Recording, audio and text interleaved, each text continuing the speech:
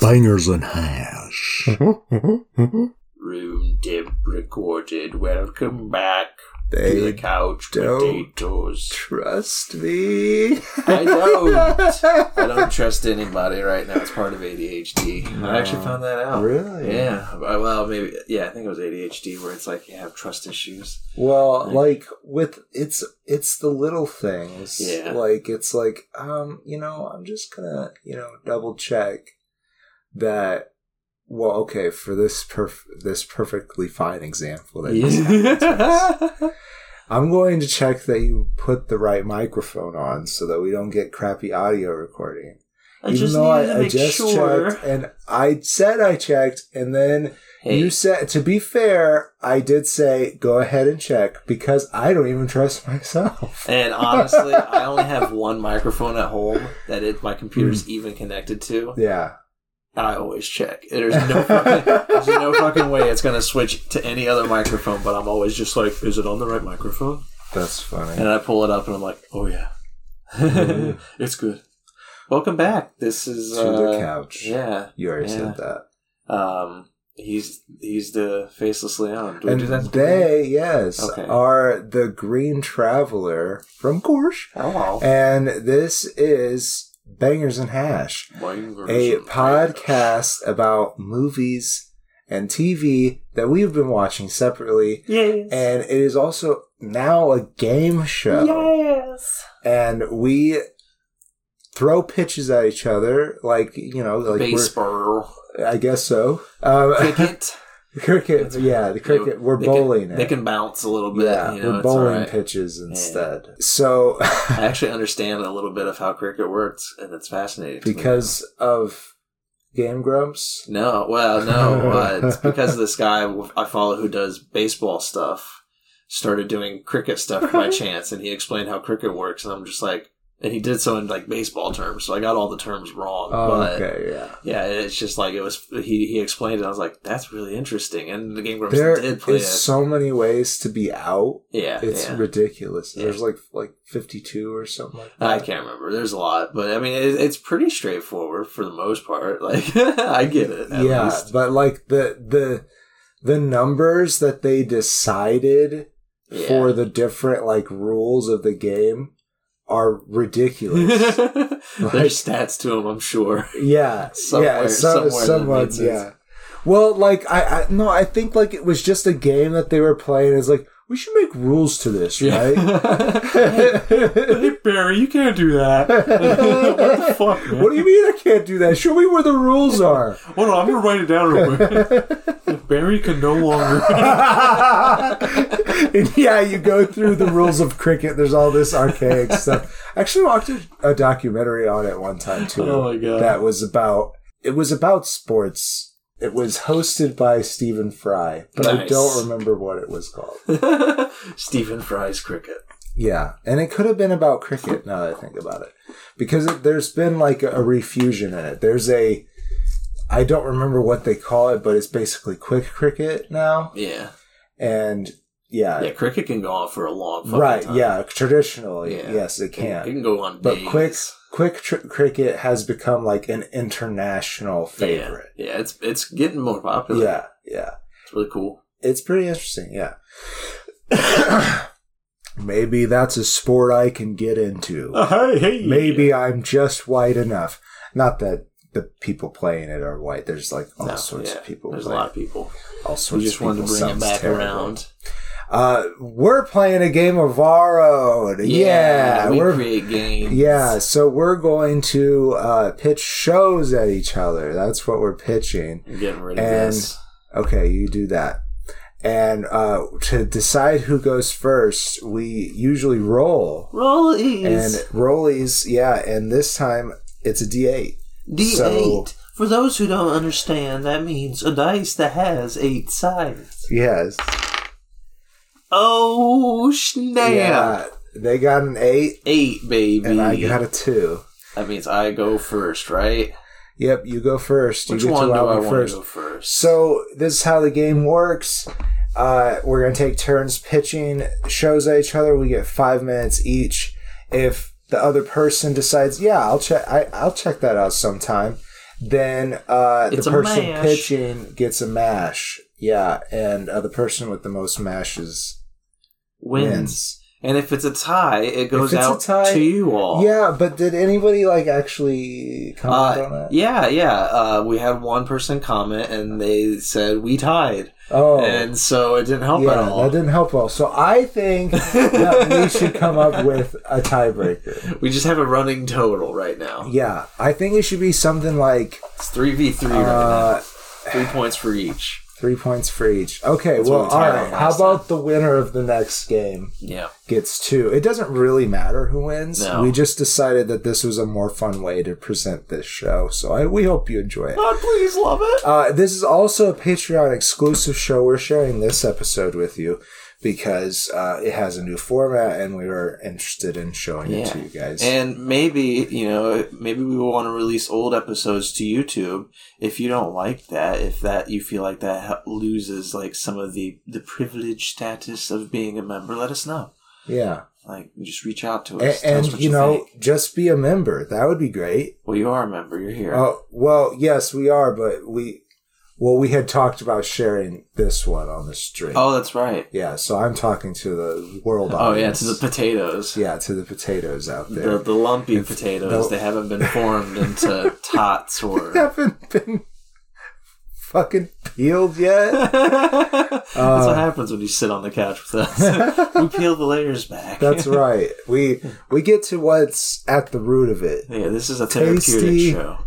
Tasty potatoes. Yeah, we turn you into food and eat you. Anyhow, we hope you enjoy this show. If you like it, you can enjoy more of it at patreon.com/Green and Faceless. Let's go. You go first. Yeah, you figure out that thing. I can't figure out that finagled timer thing. All right. Ways. You have 5 minutes to pitch me a show. Oh my god, this is easy. I'm going to pitch you a movie instead. It's called The Little Mermaid. No, not the 1990s Little Mermaid. The live-action remake. When has Disney ever failed you with a live-action remake? I mean, come on. No. I got 5 minutes here. Not at all. They have never failed you. They've always been great. It's absolutely wonderful. You have Halle Bailey as Ariel. This movie's getting a lot of flack because of, Black Little Mermaid. That's not good. So stupid. She's great. She has a beautiful voice. She sings the songs well. Her Eric is Jonah Howard King. Same thing. Pretty decent casting. Good songs. He gets his own song that I don't remember in the animated movie. That was interesting. Okay. Really good. It's probably not in there. No, I don't think it was. It seemed like it was another one of those, in Beauty and the Beast, when Beast had his own song, and it was I love this. I actually really love that song. Dan Stevens had a good voice. Has a good voice. Yeah, he was good. But here, you also have the don't think about it. But what you have is they don't change the story too much. It's the same. Ariel is a mermaid. She is the youngest princess of King Triton, played by Javier Bardem. Nice. Yes, Javier Bardem. He's good. He does a great, intimidating dad. And you get a little bit of more character from him that you don't get in the animation. In the animation, it's kind of dude, you're just a bad father. Listen to your daughter, man. In this one, you get a little bit more of this is his last daughter. They're all still alive, but they've all kind of moved on to what they're doing. And she is still the youngest. She's still under his roof, if you will, his say. And so he kind of just wants to savor it. And yet she wants to leave so fucking badly. She wants to go to the surface world and learn all this stuff. She loves the surface world. She gets all these souvenirs and everything. There's songs about it. So many songs about it. And it's so good. It's so good. But people who help her closest friends are people like Scuttle, who in this is not a seagull, but a gannet, a northern gannet. A northern gannet. And northern gannets, I found out after watching this movie and complaining about this, I was wrong. They can go underwater for up to 5 minutes. Wow. There's a whole scene where there's a bird talking and singing underwater. That's exciting. It's very exciting. You could not just you couldn't accept that when you're in the theater. No, but then when you got home, yeah, I found out it was a gannet, not a seagull. It was something that can actually do this, so it made sense. And it's voiced by Awkwafina. Okay. Yeah, I mean, yeah. I know you have. I love Awkwafina. She's great. Yeah. She gets her own song. It's called The Scuttlebutt. It's good. It's beautiful. Okay. And Ursula is portrayed by Melissa McCarthy. Pretty good. Okay. Yeah, less screen time than I wanted from it, but I would have really loved to see more of Melissa McCarthy as Ursula. Again, there's some complaints that it wasn't a drag queen. Right. The character is very iconic in that regard. Right. So I understand where that one's coming from. But Melissa McCarthy does do a decent job. And last but not least, I mean, there's two other important characters to talk about. There's Daveed Diggs doing the voice of Sebastian, who, in my opinion, was the best part of this movie. His Sebastian is great. And Jacob Tremblay as Flounder. 1 minute. Okay. Jacob Tremblay as Flounder. A great-looking CGI'd fish. Trust me. It's phenomenal. It's really good. There's nothing wrong with it. I enjoyed it. It's slightly better than the animation. The animation, as I mentioned when we talked about it, you're playing footsie and they're trying to distract me. I didn't mean to. Yeah, but no, the animation, as I mentioned, has some issues, and I feel like the live action goes some length to make those issues feel a little more realistic. Like there's more reason behind the decisions and stuff. It's phenomenal. It's best. That's it. It's phenomenal. It's best. What do you think? I have a very, very strong feeling that you're lying to me. Mash or pass? I think while I am sure that eventually I'll watch this movie, I have to pass. There's no principle behind it. No. Like I think like whoa, I'm sinking. Chair go down. Anyhow, I think that the whole flack about the racial issues is ridiculous. Yeah, definitely ridiculous. It is a fantasy show, and it's about a person who lives under the sea. Yeah, with a fishtail. Yeah. And the only thing that I could get on board with, argument against this movie wise, is the Melissa McCarthy not being a drag queen. Right.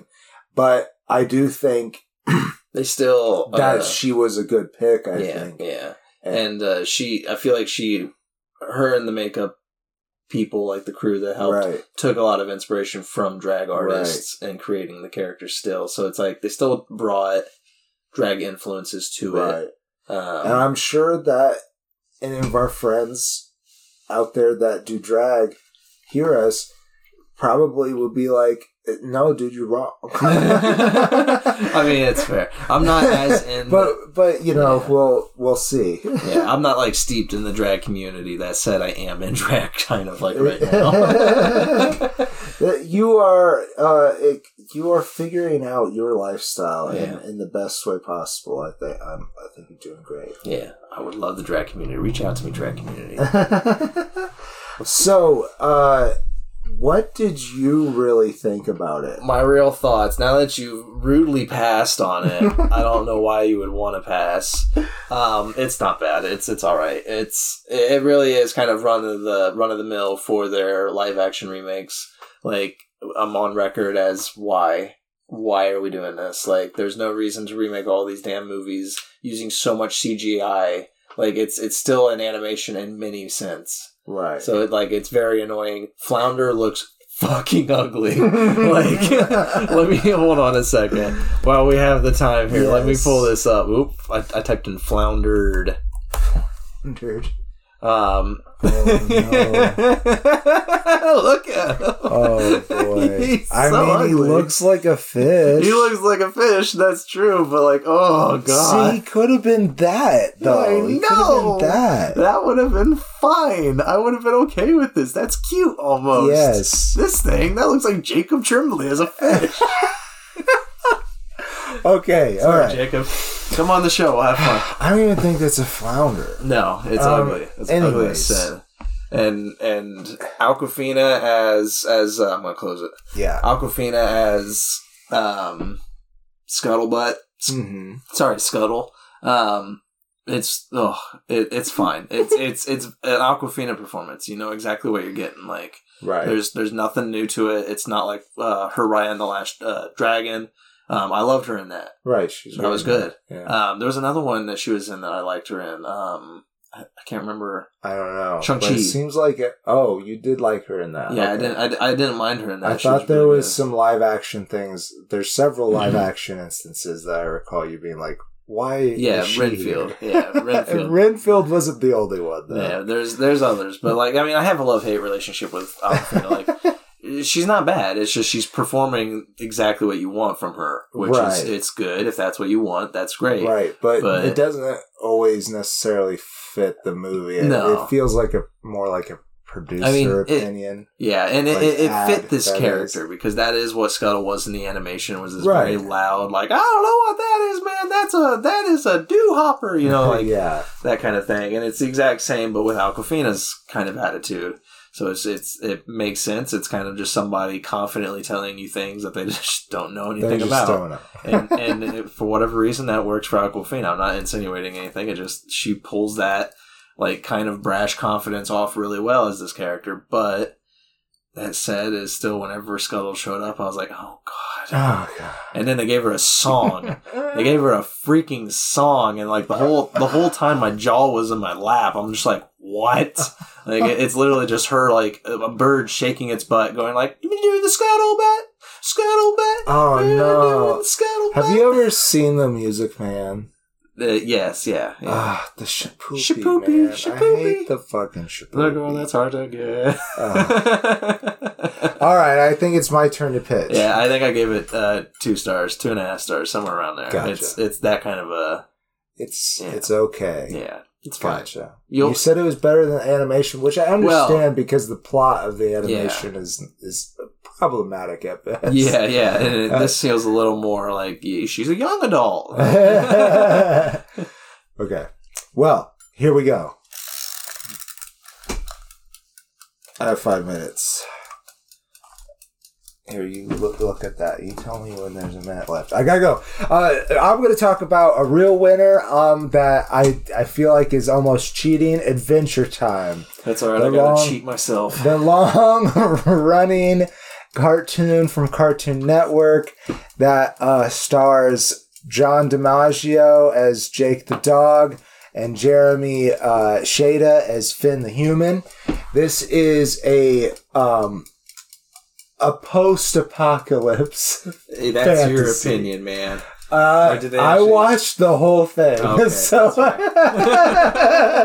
it is very much after a nuclear / demonic event happens. Nice. That causes the whole world to get fucked up and mutated. And now there's like candy people and berry people. That's beautiful. And all sorts of other things like blob people. And dogs that can talk. Also, Tom Kenny plays an ice king, and he's got a magical crown that gives him these ice abilities. Tell the kids who Tom Kenny is, just in case. Tom Kenny is SpongeBob, if you didn't know. And he also is a lot of other things. I forgot that's part of that. So also the Ice King is like, he starts out being like their main nemesis, but then also becomes their friend. And your favorite character. He's like a very pitiful Vegeta type character. I love him. Yes, he is the best. I fucking love Ice King. He is a little problematic in the way that he treats women, though, particularly princesses. Basically, everyone who rules a kingdom is a princess in this world. And that's funny because eventually Ice King starts writing fan fiction that's a gender bend of the whole world called Fiona and Cake. Oh my god. Yeah, and that's all wonderful too. And basically, Ice King loves to kidnap princesses, and a lot of the early adventures are Jake and Finn getting the princesses back from that. Princess Bubblegum is like the main princess, her played by Hendon Walsh, and she's like also a scientist, and you learn that she's been alive for like forever. Nice. Since the event happened. Yeah, of course. And another character that is probably my favorite character is their little robot roommate named Bimo, and they also play video games on his face. Yes. And that is played by Nikki Yang, and she also plays Rainicorn, who is Finn's girlfriend who only speaks Korean and is a giant rainbow unicorn. Hell yes. Yeah, and you get to meet her family, and eventually they have puppies that are both Magic Dog and... Nice. Yeah, and you also find out that maybe Jake isn't a Magic Dog. Oh my god. It gets real weird. A big bad guy throughout the series is the Lich. Ooh, the Lich, he kind of causes that big apocalyptic event. Huh. Yes, and keeps on trying to bring it back. There's like these big heroes in the background, like Billy the Warrior, who helped defeat the Lich in the past. And there's this book called the Economicon or something like that. I forget. But there's like all this great like fantasy stuff that's like a slight reference, but goofballed into like soft. Oh my god. So there's just like all this like great background lore for this really, really goofy cartoon. Hell yeah. And it's always fun to watch. Sometimes it gets super serious and they deal with shit, and it's a lot of fun. The mechanics of the world kind of blow my mind a little bit sometimes because it's silly, but it's thought out. Yeah. And also, Finn dates a flame princess at one time, played by Jessica Sitko, just so you know. And I left out a whole bunch of other characters. And we probably got names wrong for those people Right. out there. Yeah, a lot of voice actors that you don't really hear them given accolades. A lot. So sorry if we get names wrong. Right. We do that on this show. Yeah, we do that. This is an easy mash. All right, I got one. I've watched a lot of this show already. I haven't ever finished it, but I'm happy that was like a confirmed thing, because that was always my opinion, was that it was just a nuclear apocalypse. Right. So that's fun. Yeah. I love it. It's fucking crazy and goofy, and it's exactly what I want from an animation, which is goofy, but it can get serious and pull the rug out from under you. Yes. And you're just like, oh fuck. It's like Futurama still has like the best episode ever of doing that, Jurassic Park. That episode hurts. Yeah. Yeah. But yeah, Adventure Time does that enough that it's wonderful. So yes, it is a wonderful, wonderful show. I think after it was all said and done, and they made all of their goofy shit make so much sense to this world, that I think it's a perfect show. It gets a face and a half. And I will watch it again. I could turn it on again tomorrow at the very beginning. fuck. There are these specials. Another thing that happens during the run of the show in the latter seasons, they'll cut out a chunk of it that is a grand adventure, like a 4 to 6 episode arc, right? And that was all really fun when they started doing that, and that's how a lot of the stuff gets explained and stuff like that. It's very Doctor Who-y. Yeah.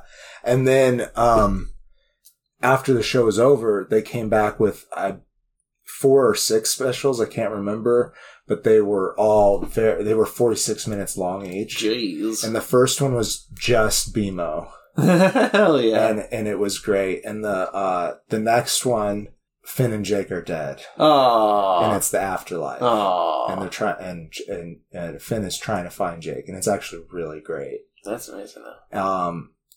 Next one is Marceline. Oh, Marceline, the Vampire Queen. Yeah. How did I forget about her? I was gonna say, you also gotta give recognition to Pendleton Ward for the whole damn thing. Yes, that is true.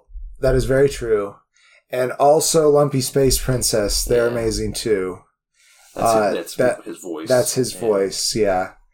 And Marceline is Olivia Olson. I don't remember what the other two or others... Oh, one of them was about Wizard City and Peppermint Butler going to wizard school. Oh, fun. Yeah. Hell yeah. Okay. I believe it is your turn again. Yep. Figure out the fangled device. It's fangled. You got 5 minutes. Tell me. My victorious decision here. I can waste time on this one because it's easy. It's Spider-Man Across the Spider-Verse. Yeah. Currently, my favorite movie of the year. It's going to be hard to knock down. I've seen it twice now. I went back to the theaters. I was going to go see the new Pixar movie, Elementals.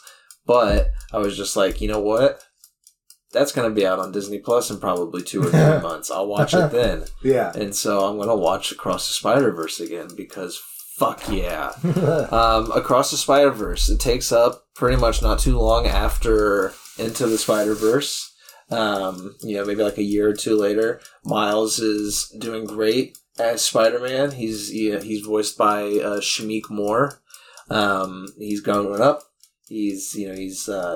He's more confident in himself, more confident in his abilities. He knows he is Spider-Man. He can do what Spider-Man can do. It's not just like a Spider-Man in training. He is Spider-Man. He is Spider-Man.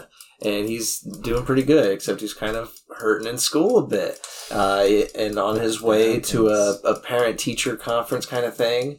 His parents are waiting for him, and the counselor's just like, he's late. Again. Meanwhile... Miles Morales, he's fighting, he's watching a new villain that he's never come across before, raid a gas station kind of thing, like a convenience store. He's raiding a convenience store. That threw me off. He's raiding a convenience store. And that villain is Spot, who comes, I won't say where he comes from. I don't want to spoil it for you. But Spot has this interdimensional ability. He has all these spots all over him, and he can put them on things, reach through them, and go to a new area. So, like, what he's trying to do is he goes to that convenience store, puts a spot on the ATM machine, ATM, and he is trying to reach through there to get all the cash. Problem is, at this point in the movie, Spot doesn't really know his abilities that well, and so he's kind of struggling to get the exact location of the cash. It's like he'll go into the hole, and his hand pops out and grabs a yoo-hoo, and he's like, fuck. Dang it, that's not what I wanted. And Miles tries to... Wouldn't they be able to tell it was cold? But Miles tries to, he tries to stop this. It's kind of humorous what happens, things that ensue. Miles isn't really taking it too seriously. He's like, you're just a villain of the week, bud. Like, this is going to be fun. And turns out that Spot doesn't like being called villain of the week. That kind of gets to him a bit. It gets under his skin, if you will. And I'm not condiment. I am not villain of the week material. He is a super villain, and he has a big bad super villain plan. In the process of this plan unfolding, Miles has been missing his friends. Peter B. Parker, voiced by Jake Johnson, and Gwen Stacy, voiced by Haley Steinfeld. Hawkeye's Hawk Girl, whatever you want to call her in the Hawkeye show. You mean Kate Bishop? Thank you, that's her name. Yes. Does great. All 3 of them are great, beautiful voice actors here. And then Jason Schwartzman does the Spot, which is hilarious. Jason Schwartzman's always great. Yeah. But yeah, they visit again. They haven't visited him at all. But when they visit, they have these little bands that allow them to just like travel across, the multiverse. And, Miles is a little bit like, if you have this ability, why haven't you come said hello to me? Like, I thought you guys were my friends. I don't really have friends here. 1 minute. And, that causes trouble. He follows them, across the multiverse, like trying to, fix issues that have happened with Spot. And, across the multiverse, he comes across Pavitra Prabhakar, played by Karen Soni, known as Spider-Man India. Okay. Karen Soni, the voice actor, is Dopinder from the Deadpool movies. Fucking great. I love Pavitra Prabhakar. I'm sorry if I'm saying that wrong. I probably am. Yeah. He's great. He's probably one of my favorite things about the movie. Everything's beautiful. Like, really, everything's beautiful. And I really want to see just him now. Yeah. Oh, and when he gets across, I won't spend the last of my minute. Yeah. You won't spend the last of it because it's gone. It's gone. Okay. Yeah. I give it a mash. Hell yeah. Yeah. I think you're right. My real thoughts on it. I'm not lying. Everything's the greatest. Good. When he goes across, what I was going to say there, when he goes across multiverses, I need to talk about some of the Spider-Men that he meets, because he meets a society of Spider-Men who are trying to preserve the web, the multiversal web of Spider-Men. The leader of this is played by Oscar Isaac. He is playing Miguel O'Hara, Spider-Man 2099. Oh, nice. So yeah, he's in charge. And Miguel he's like a ninja vampire. He's got like a crazy little backstory, and it's just like Into the Spider-Verse, where they go into these quick, like, exposition heavy, like, backstory details for all the characters, and it's just as fun as Into the Spider-Verse was. Better animation, which is like impossible to believe. It needs to be said that a lot of animators did quit this movie because of rough conditions. They said it was really hard to do a lot of the stuff that was being asked of them. So that is important to say, but they literally bled for this project, and it shows. It's fucking beautiful. So to the people who had to leave, I'm sorry that the conditions were rough, but your efforts are fucking noticed, because this movie is amazing in regards to its animation. Specifically, in my opinion, the animation of two specific characters. Hobie Brown, Spider-Punk. Okay. Hobie Brown is voiced by Daniel Kaluuya. He doesn't like Spider-Punk. He doesn't like Spider-Punk, I guess. Yeah. In this movie, he doesn't really seem to care too much. He doesn't like nonconformity kind of stuff. But yeah, it's just like, whatever's against the grain, he loves that. Yeah. But he's voiced by Daniel Kaluuya, and he is probably the best thing about this movie, in my opinion. I love Hobie Brown. He's fucking hilarious, and the animation around him is good. It's so cool. Like, I really loved how all these, like, different animation styles blend so perfectly together. Oh, that's really including live action. There's even some live action moments that just feel natural. Like, there's a moment where they visit the Venomverse. Very small. It's like literally just like a less than like 2-minute scene, but it's just funny. It's like, it's just a funny scene they didn't need to have, but they did have it because it's a Sony movie, and Sony needs to remind you we have this other thing. Yeah, please watch our movies. But it doesn't feel shoehorned in, though. You know, it feels natural. It feels like part of the humor of Phil Lord and Chris. I'm gonna get his name wrong. I want to say Christopher Miller. Those guys are amazing. Like, everybody knows by now that Phil Lord, Christopher Miller, they do good stuff. They've been nonstop, like the Lego Batman movie and the Lego movie. Like, yeah, these guys are just, they've become cinema gold in regards to what they can do. Specifically in animation. But this movie, easily 4 stars. And the other animation, because I said they did it with 2 characters, I forgot. Gwen Stacy. Oh, nice. Gwen Stacy, her colors in the movie are very predominantly trans colors. It's light blue and pink. Like, all of her animation is always like that. Nice. She's got a trans flag in her room. So it's just like the animators and Gwen Stacy, it's possible that, there's a lot of rumors that her character's trans female.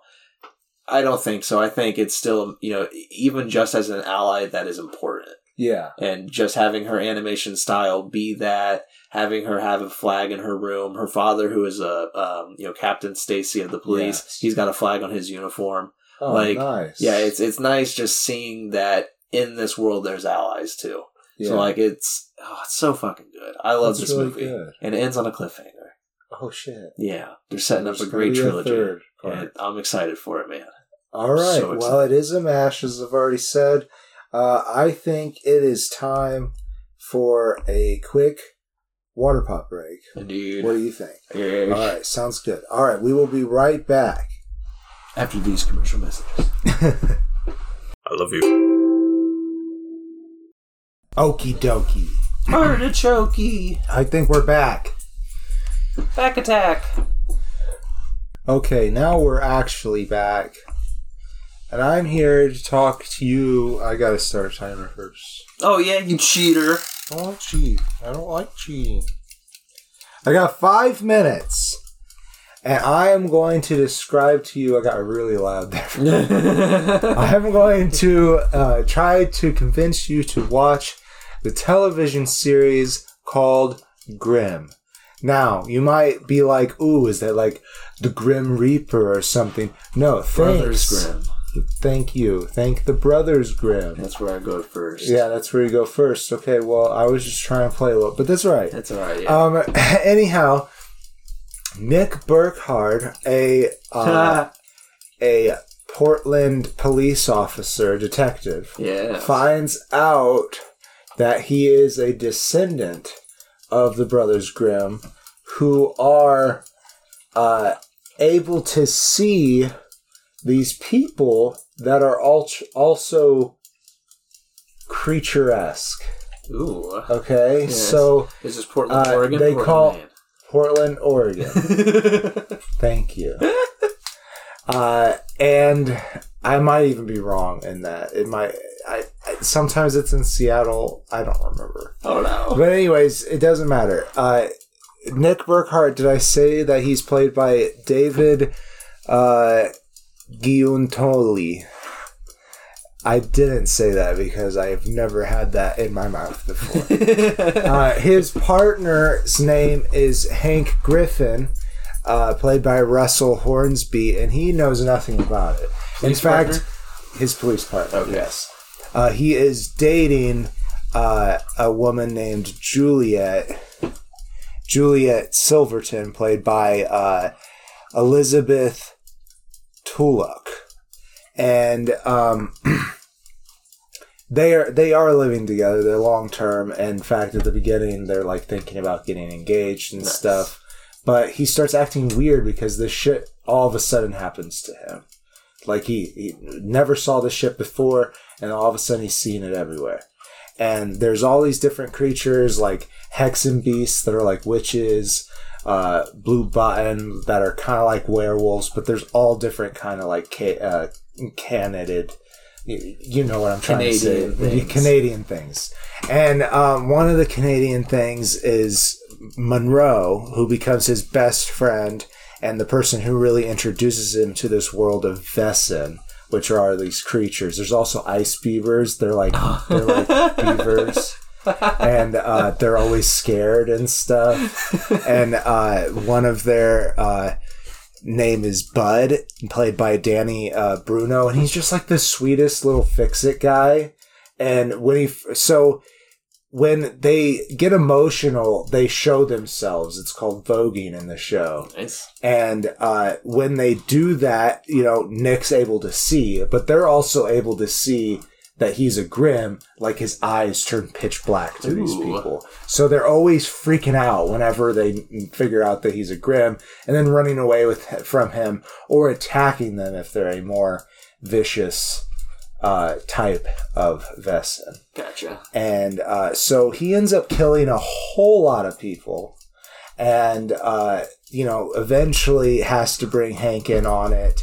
Also, his captain, Sean Renard, is sometimes a villain and is also a Vesson, and that's played by Sasha Royes. And there's also Sergeant Wu, who's a big part of their crime-solving team, played by Reggie Lee. Nice. And Reggie Lee and Russell Hornsby, I don't think get enough screen time or credit in the show. They have some fun bits. I think they're both talented people. Thank you. And they don't quite get enough in there. That's one thing that I say against the show, which I'm not supposed to be doing. I'm supposed to be pitching it to you. It helps. I also want to talk to you about Rosalie Calvert, who's played by Bree Turner, and eventually marries Monroe, and she runs this spice shop that they use quite often to make like little poultices and potions and stuff like that. That's fun. Yeah, and that's a fun element of the show.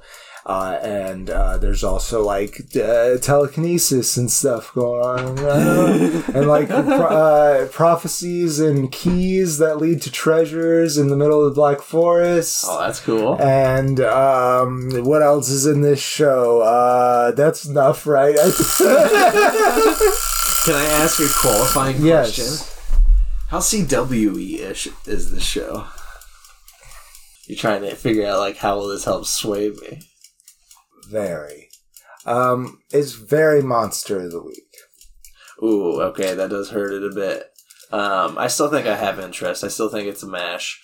Nice. Yeah, I like this like weird, like Charmed is like one of my favorite shows. Like, you know, it's like I like that kind of weird out high there concept thing. And Monster of the Week does hurt, but every now and then you just kind of need Monster of the Week shows. It's very, I will say it was a lot of fun to have on the background while we played Civ and stuff. It's good not to take it too seriously because there are like storylines that pop up that seem like they don't go anywhere until somebody's like, hey, I was trying to do something with this, and it's like season 6, so we better get going. I get the ball rolling on this one. Doomsday's a thing. We're gonna end this show. But yeah, I do think they're really creative with making all these different creatures and stuff and coming up with names with them.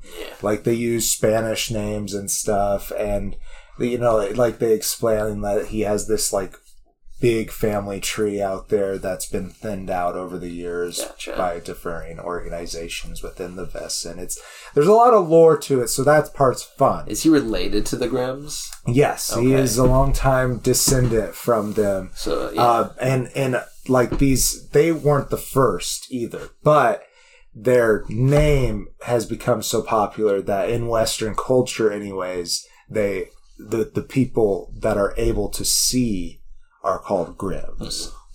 That makes sense. Yeah. All right. I give it a full face. I did enjoy watching it. There are some problems and it can be very silly. But not 100% full face, just a face. Just a face, yes. Alrighty. I did like it. My turn yet again here. Here we go. You got 5 minutes on the clock. Oh my goodness.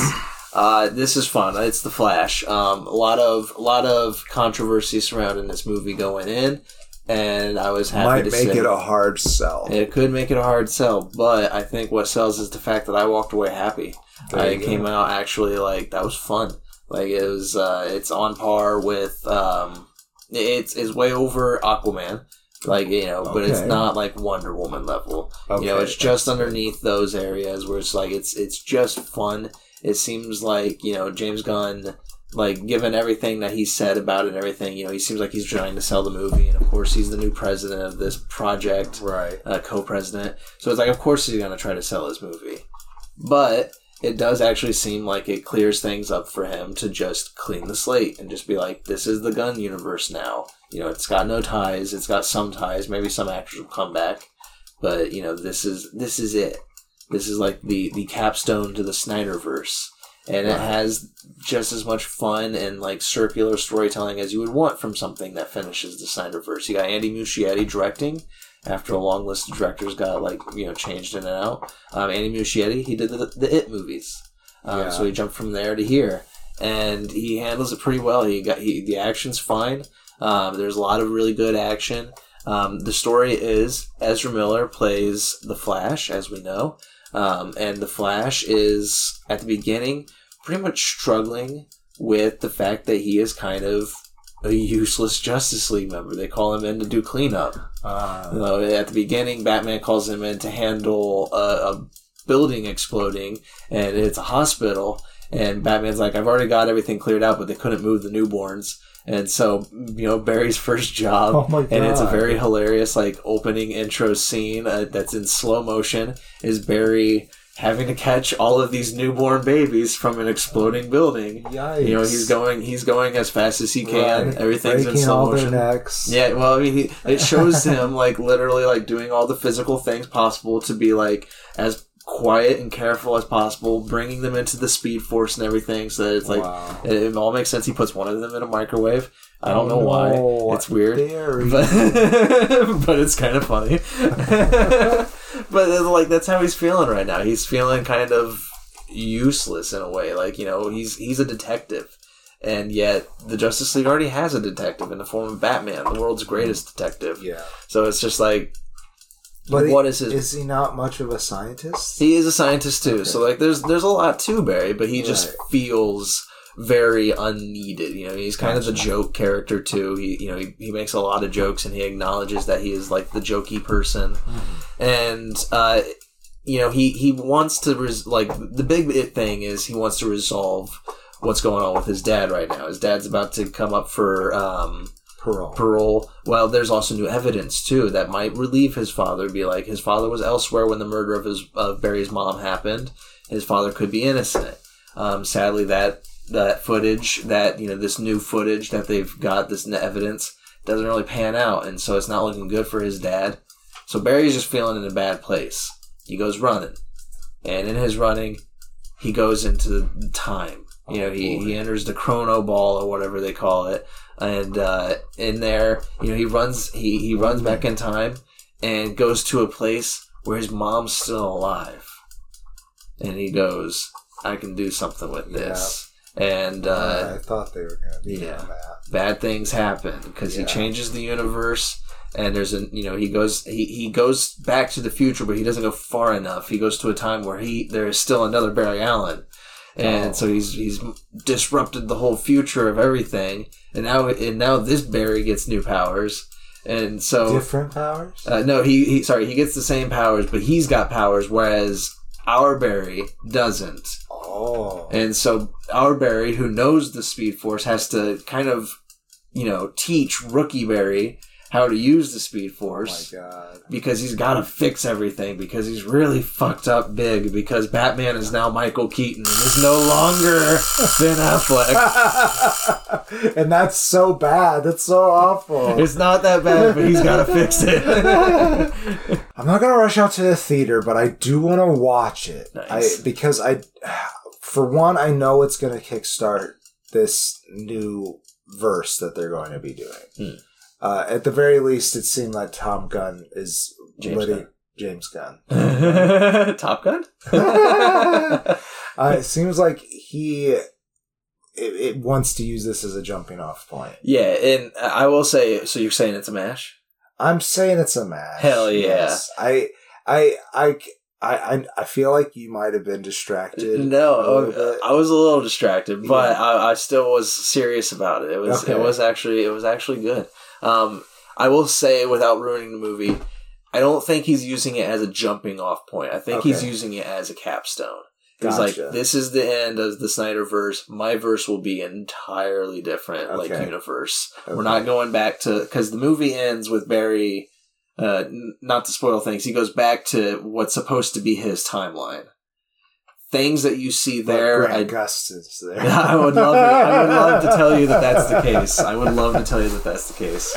But things in that time at the end of this movie, I don't think will be carrying over to the James Gunn universe. I think he's going to be creating his own universe. He might still be recasting the Flash. Well, he said that he liked the movie. He did like the movie. He did say that. Yeah, to sell it. I'm still. To some. Maybe he actually liked it. It's possible. I don't want to speak for that. I do feel like my main setback is that Ezra Miller did some shit. Yeah, there's some controversy there. And you know, if it's gonna be like, you know, I mean, I agree with you. I agree with that controversy. I understand that Ezra Miller's trying to help themselves. Right. Going through therapy and everything. There is a literal joke in this movie of Ezra Miller talking to somebody about the Justice League, and he's just like, the Justice League, you know, we've got an insurance, so we've got like a health, you know, a mental health network, but it's really not that good. Trust me, I know. And I was just like, ooh, there's so many jokes that are made like that feel meta, but I'm just like, I don't know, that's in good taste, man. Like, it feels very weird. Somebody thought it would be a good... Yeah. It's like, yeah, we'll just. But I mean, play it even off the baby as- in the microwave that I talked about, like, yes. it's funny when it happens because it's just like, did he just put a baby in a microwave? What's going on with this movie? Like, it's really funny.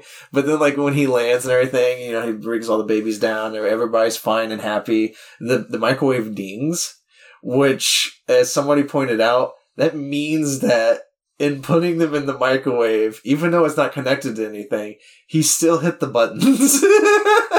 So Barry, even though he knew that the microwave wouldn't cook or anything, he still did it. Like, it's really weird. That's but so fucked it is a up. funny scene. Oh. I wish I had better. Its biggest issue.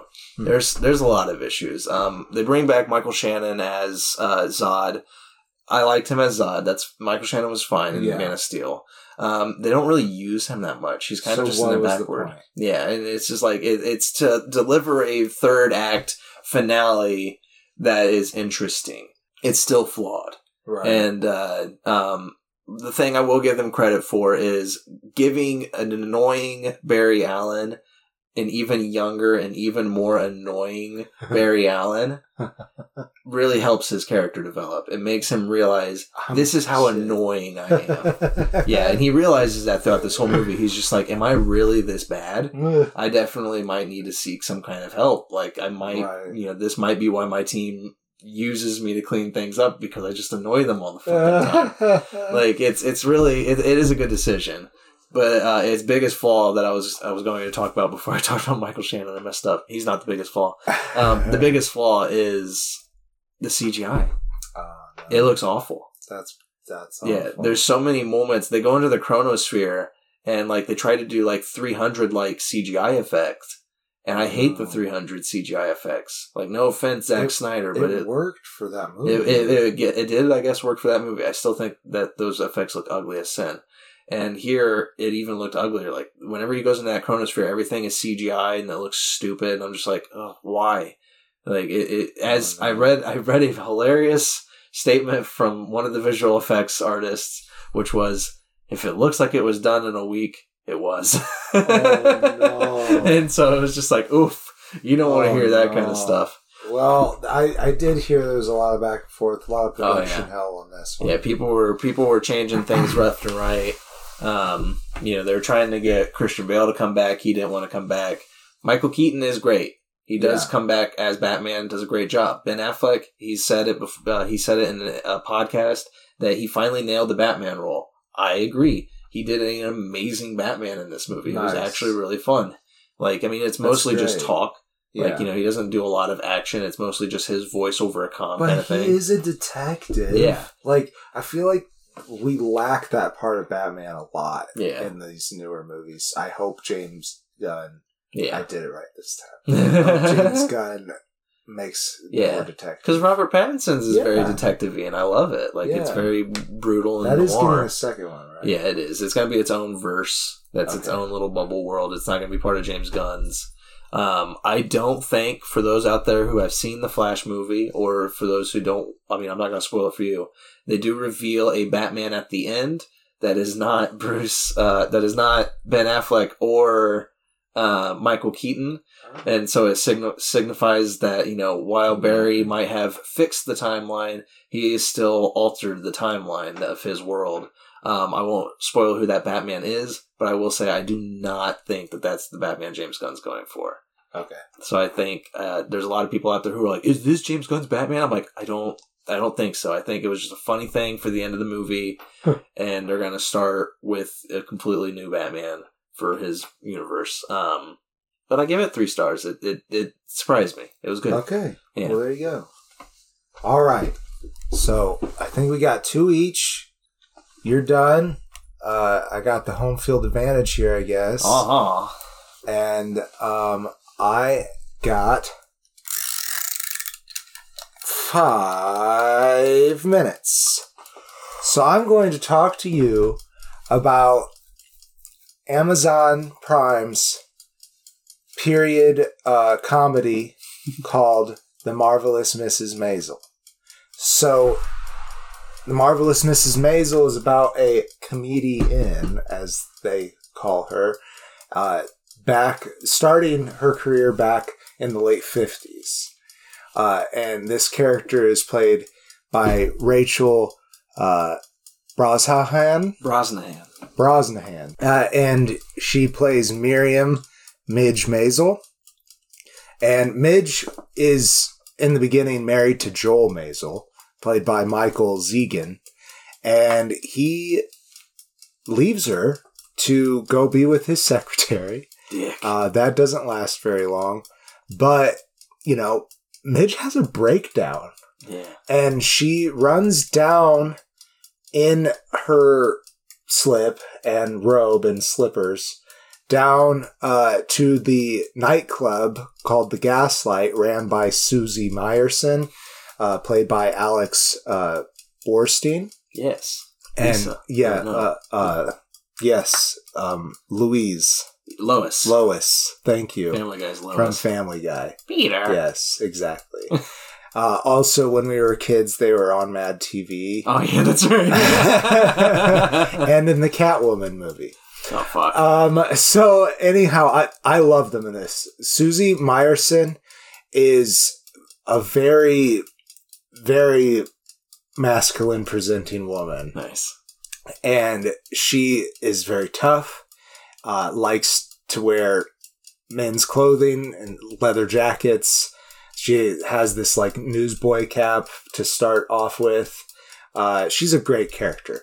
And anyhow, Midge has this breakdown, goes down to the club, and then just gets up there and starts improv comedy, talking about how her husband left her for his secretary. And it's amazing. Oh, yeah. And it's hilarious. And it ends with her flashing the audience and she gets arrested. And I believe Susie bails her out in that scene, but I'm not entirely sure. She also meets Lenny Bruce very early on, who is a real-life comedian. Lenny is played by Luke Kirby in the show, and he pops in and out, sometimes lover, I will spoil that, of Midge Maisel. And she keeps the name Maisel for Mrs. Maisel because she was always very happy with that name change. It changed from Weissman, and that brings me to her family, the Weissmans. They are amazing. Abe Weissman is played by Tony Shalhoub. Shalhoub, thank you. Monk. From Monk, and he is amazing, and I'm a big fan, and I should know how to say your name, so I apologize. I love him. He's so hilarious. I've never seen a part that I've disliked from him because he's also just extremely talented. Yeah. Like, he can do both comedy and make you very, very sad. He's an amazing patriarch in this family. And he, at first is very much feels like he's in that role, the patriarch, the boss of the family. Yeah. And his arc is, letting go of that, becoming proud of his daughter and stuff like that. It takes Rose even longer, his wife, to be proud of Miriam because she kind of elates her career to prostitution. Oh, no. But Marion Hinkle plays Rose, and she is just a beautiful woman, and she has lived her whole life to be a beautiful woman. She's very classic housewife. This event of Miriam becoming a comedian totally flips the Weissman's life upside down to where they become homeless at one point. Oh, shit. They, eventually Abe becomes a theater critic, and Rose ends up running a matchmaking company. Hell yeah. So they all start to follow their dreams because Midge started following hers. That's great. You're helped on this one, I think. There's another show that has a very similar title that's going on right now, and I always get them mixed up. I can't remember what that other show is at all. Okay. But I think this is the one that my friends at work have been telling me to watch. I see. Is it on only 4 seasons or whatever? It's got, I think, 6. I think the 6th one, it just finished. It had its final season, very satisfying ending. Was the season before that a bit of a slump? I can't remember. I know my friend. I know one friend who's been. It might only be 4 seasons, but I'm trying to think. I don't know. I wouldn't say so. Okay, I can't remember. That my one friend who's been recommending the show has been telling me. She's like, "Oh, it's so good. The last season kind of sucked, but this season was great." She really liked it. The last season just came out, right? Soon, yes, it's just finished. Okay, so I think it would be this show. And for that, I could see why some people might. Well, that's awesome. That means I win, but I will say that I do actually very much like this show. Nice. There are some problems, like there's stuff that happens in the second season that seem like they're going to be a big deal and just don't matter in the third season. Yeah, and that kind of happens into the fourth season as well, but by that time it makes sense. Like it's it just because she is a woman, she keeps on getting crapped on. Yeah. And her career keeps on like rising and then crashing because she won't do something or she did something that was seen as lewd or something wrong. Yeah. Exactly. And taboo. It ends with both her and Susie being very famous. Nice. And Susie is a world famous manager at the end of it. He's managed a whole bunch of people. Like they list I think Jeremy Irons is on the list. Hell yeah. And like just a whole bunch of people, like people who are begging to go work with her, and she's like, nah. Yeah. Jeremy Irons is in The Flash. They bring his Alfred back. Okay, nice. Yeah. I did actually like him as Alfred. Yeah, I think he's still great. Yeah. But yeah, I give it 100% a full face. Yeah, I did really enjoy it though. It is nice to be able to watch something and know that you're both going to laugh really hard about it and really cry a little bit. Damn it. But I really like it. It's good. It's so good. Because like you really feel for Midge, even though she is a pampered little rich girl. Also, both the families are all Jewish, so you do learn a lot about Jewish culture, especially in the mid-century. Yeah. Hell yeah! I think we did a show. We did it. It's been fun. Blake's ahead. Running totals. Yes. So I guess that means I won the last two. It's like it's bowling rules when you get to the 10th frame. Yes. Yeah. All right. Well. Hell yeah. That's it. You are the Faceless Leon. And stretchiest experiment on Earth. Yes, and they are the Green Traveler from Gorsh. That's so hard for my brain to do. Good riddance. And good night.